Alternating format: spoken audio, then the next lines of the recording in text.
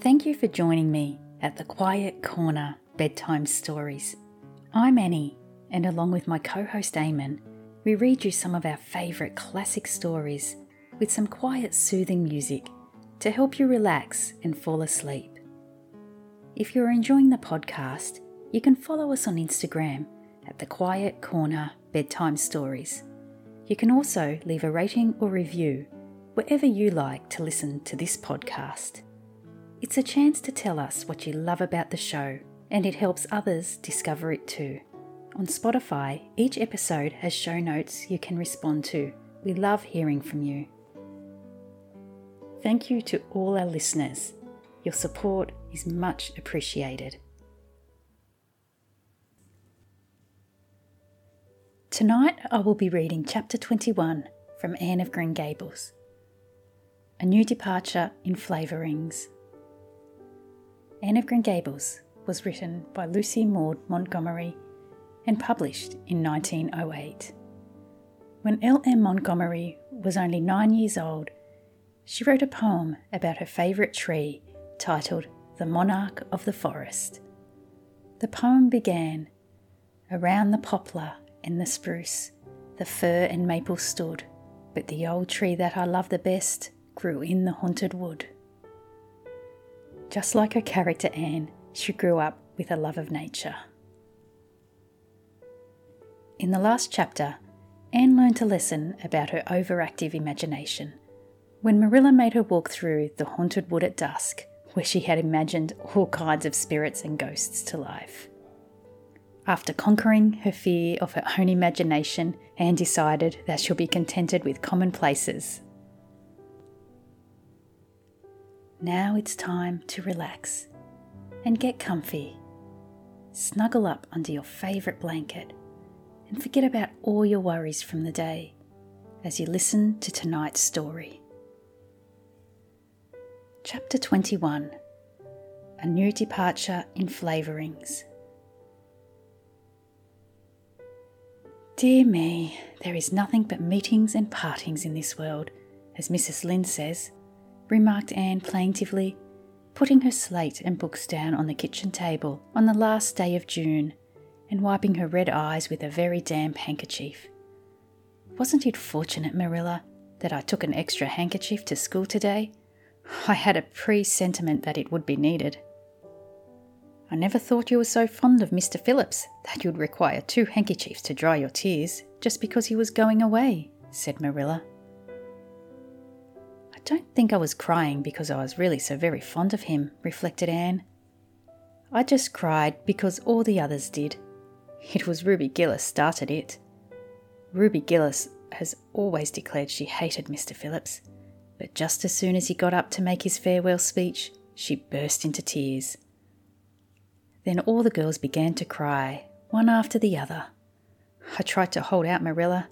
I tried to remember the time Mr. Phillips made me sit with Gil with a boy, and the time he spelled my name without an E on the blackboard, and how he said I was the worst dunce he ever saw at geometry, and laughed at my spelling, and all the times he had been so horrid and sarcastic, but somehow I couldn't, Marilla, and I just had to cry too. Jane Andrews has been talking for a month about how glad she'd be when Mr. Phillips went away, and she declared she'd never shed a tear. Well, she was worse than any of us, and had to borrow a handkerchief from her brother. Of course the boys didn't cry, because she hadn't brought one of her own, not expecting to need it. Oh, Marilla, it was heart-rending. Mr. Phillips made such a beautiful farewell speech, beginning, "The time has come for us to part." It wasn't very affecting, and he had tears in his eyes too, Marilla. Oh, I felt dreadfully sorry and remorseful for all the times I'd talked in school and drawn pictures of him on my slate and made fun of him and Prissy. I can tell you, I wished I'd been a model pupil like Minnie Andrews. She hadn't anything on her conscience. The girls cried all the way home from school.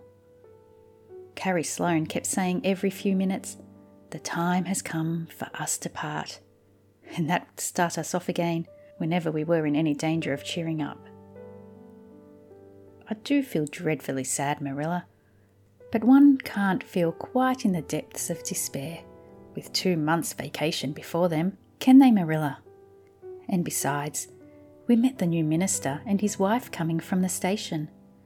For all I was feeling so bad about Mr. Phillips going away, I couldn't help taking a little interest in a new minister, could I? His wife is very pretty. Not exactly regally lovely. Of course, it wouldn't do, I suppose, for a minister to have a regally lovely wife, because it might set a bad example. Mrs. Lynde says the minister's wife over at Newbridge set a very bad example because she dresses so fashionably. Our new minister's wife was dressed in blue muslin with lovely puffed sleeves and a hat trimmed with roses. Jane Andrews said she thought puffed sleeves were too worldly for a minister's wife, but I didn't make any such uncharitable remark, Marilla, because I know what it is to long for puffed sleeves.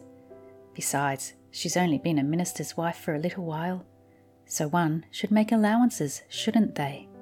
They are going to board with Mrs. Lynde until the manse is ready. If Marilla, in going down to Mrs. Lynde's that evening, was actuated by any motive save her avowed one of returning the quilting frames she had borrowed the preceding winter, it was an amiable weakness shared by most of the Avonlea people.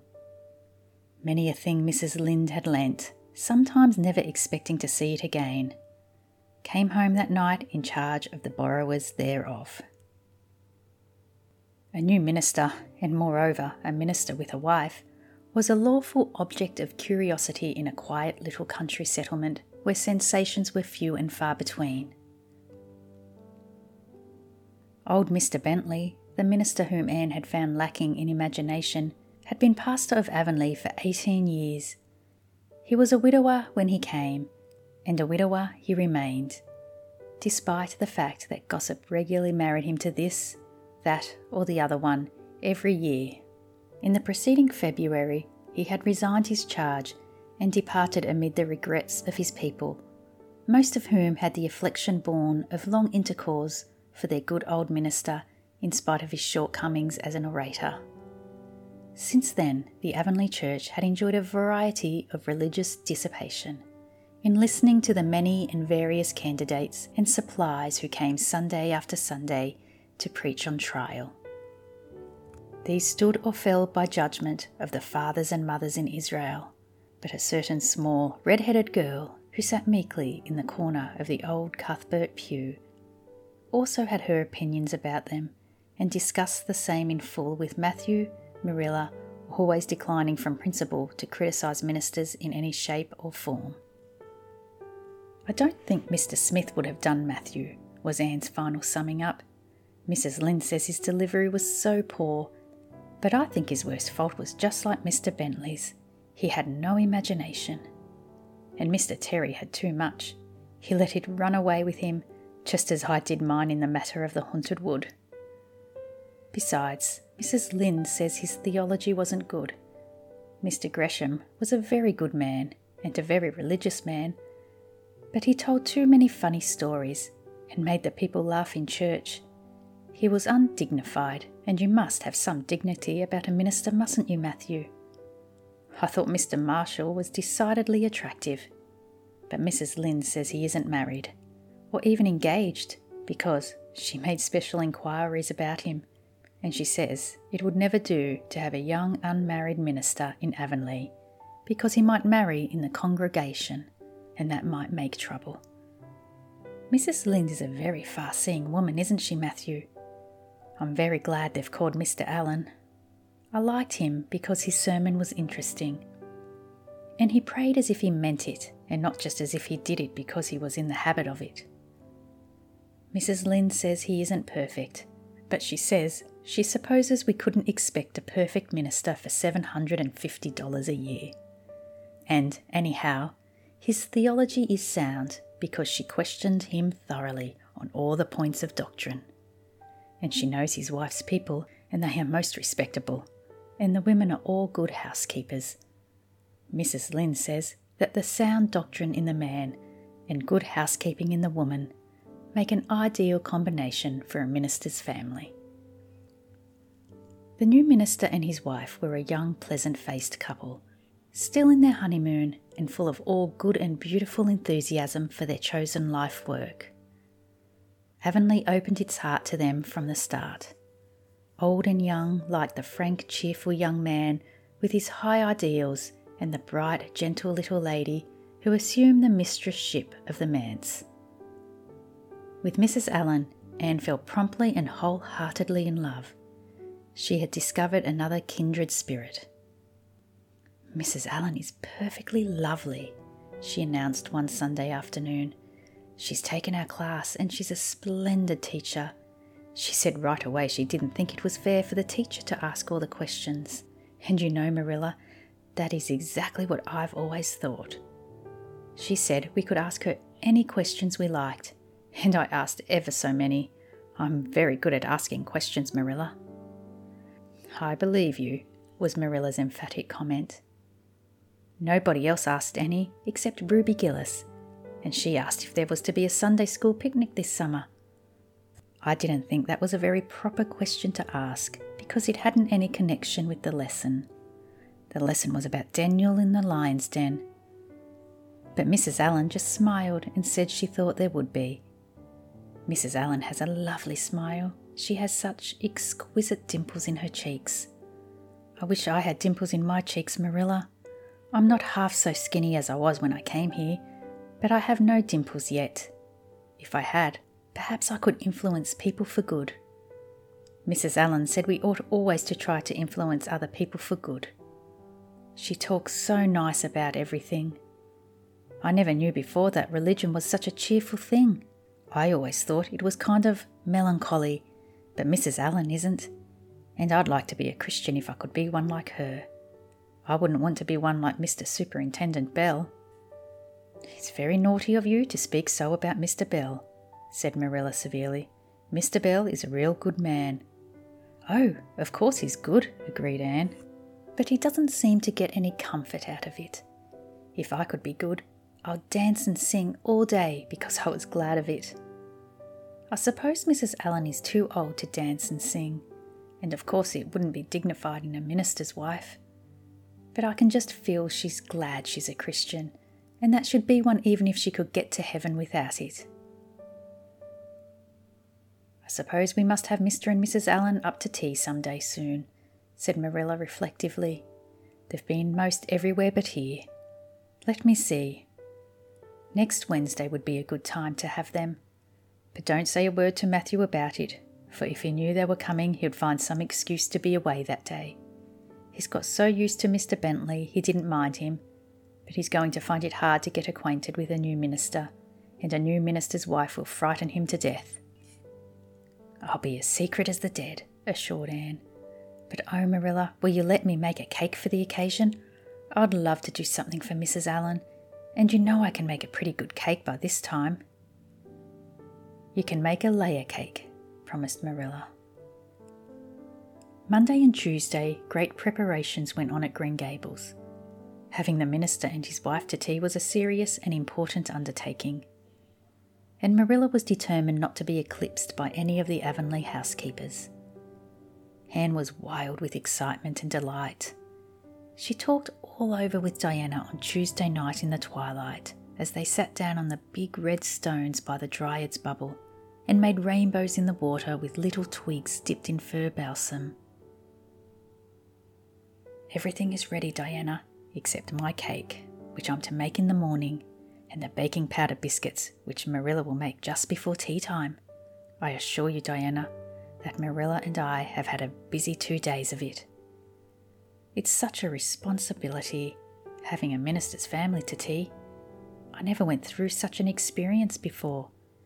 You should just see our pantry. It's a sight to behold. We're going to have jellied chicken and cold tongue. We're to have 2 kinds of jelly, red and yellow, and whipped cream and lemon pie and cherry pie, and 3 kinds of cookies and fruit cake, and Marilla's famous yellow plum preserves that she keeps especially for ministers, and pound cake and layer cake, and biscuits, and new bread and old both, in case the minister is dyspeptic and can't eat new. Mrs. Lynde says ministers mostly are dyspeptic. But I don't think Mr. Allen has been a minister long enough for it to have had a bad effect on him. I just grow cold when I think of my layer cake. Oh, Diana, what if it shouldn't be good? I dreamed last night that I was chased all around by a fearful goblin with a big layer cake for a head. It'll be good all right, assured Diana, who was a very comfortable sort of friend. I'm sure that piece of the one you made that we had for lunch in Idlewild 2 weeks ago was perfectly elegant. Yes, but cakes have such a terrible habit of turning out bad just when you especially want them to be good, sighed Anne, setting a particularly well balsam twig afloat. However, I suppose I shall just have to trust to Providence and be careful to put in the flour. Oh, look, Diana, what a lovely rainbow. Do you suppose the dryad will come out after we go away and take it for a scarf? You know, there is no such thing as a dryad, said Diana.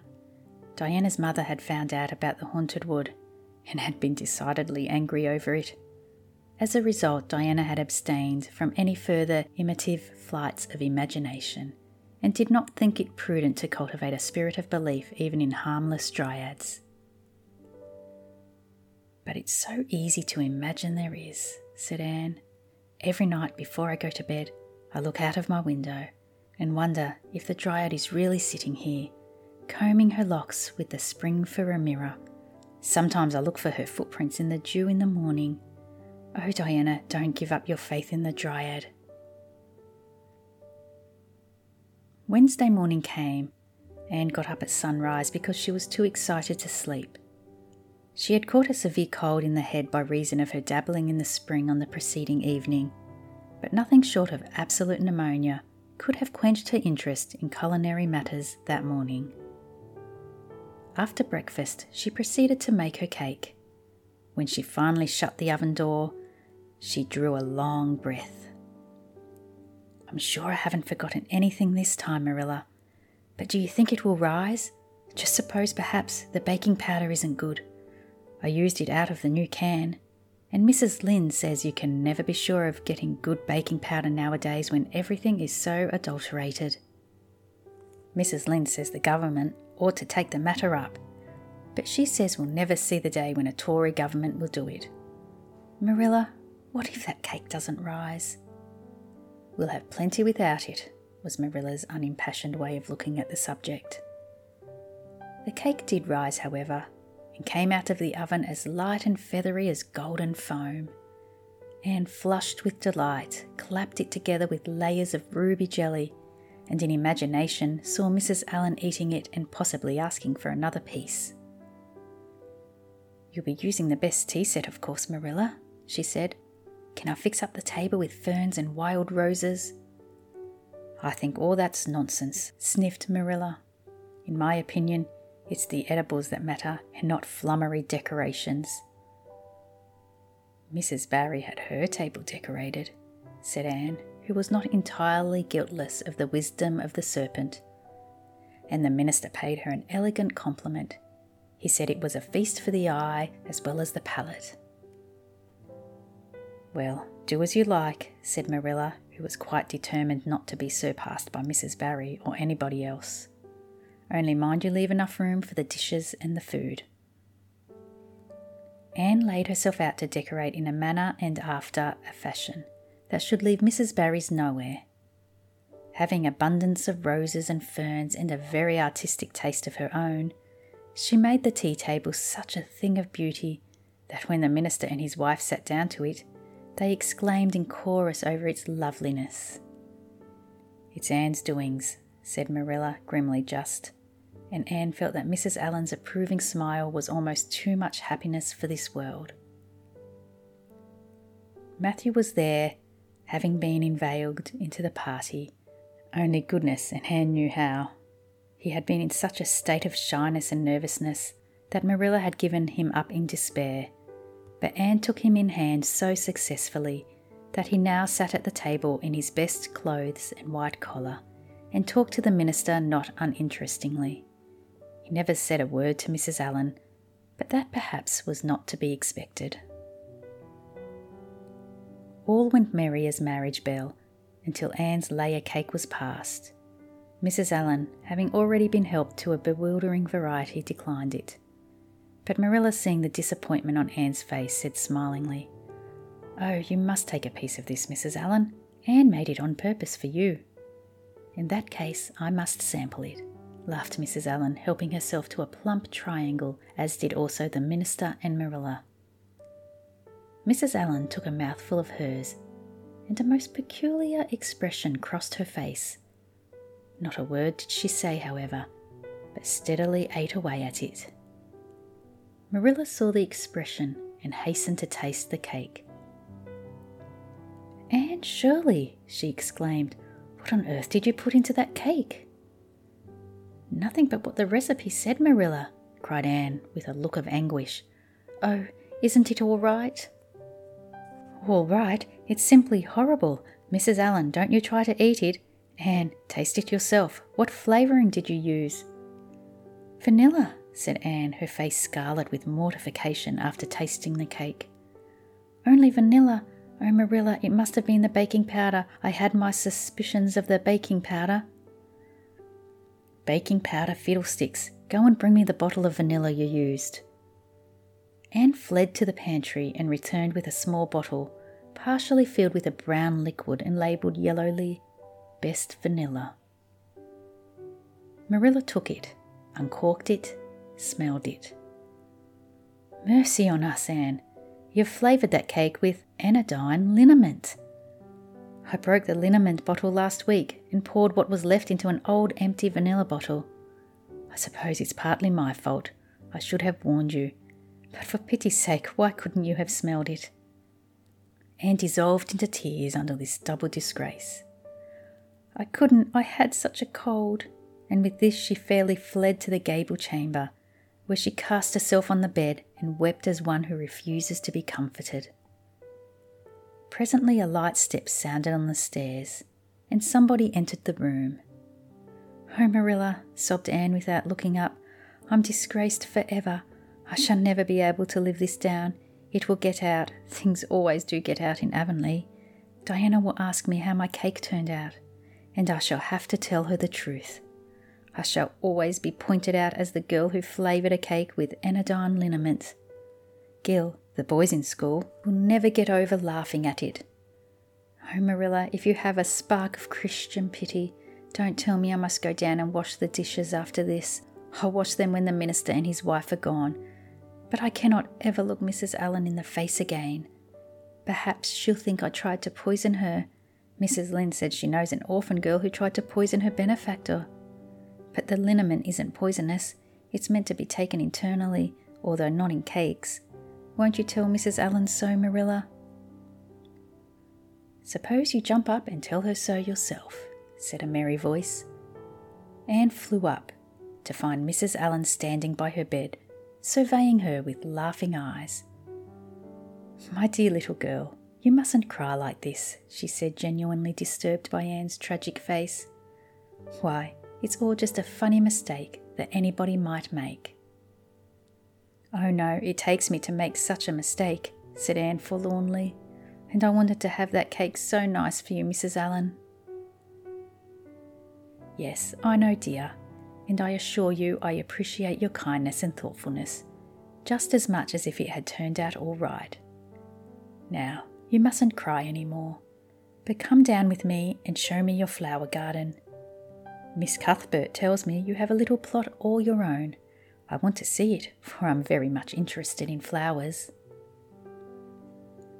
Anne permitted herself to be led down and comforted, reflecting that it was really providential that Mrs. Allen was a kindred spirit. Nothing more was said about the liniment cake, and when the guests went away, Anne found that she had enjoyed the evening more than could have been expected, considering that terrible incident. Nevertheless, she sighed deeply. "Marilla, isn't it nice to think tomorrow is a new day with no mistakes in it yet?" "I'll warrant you'll make plenty in it," said Marilla. "I never saw your beat for making mistakes, Anne." "Yes, and well I know it," admitted Anne mournfully. "But have you ever noticed one encouraging thing about me, Marilla? I never make the same mistake twice." I don't know as there's much benefit when you're always making new ones. Oh, don't you see, Marilla? There must be a limit to the mistakes one person can make. And when I get to the end of them, then I'll be through with them. That's a very comforting thought. Well, you'd better go and give that cake to the pigs, said Marilla. It isn't fit for any human to eat, not even Jerry Buett.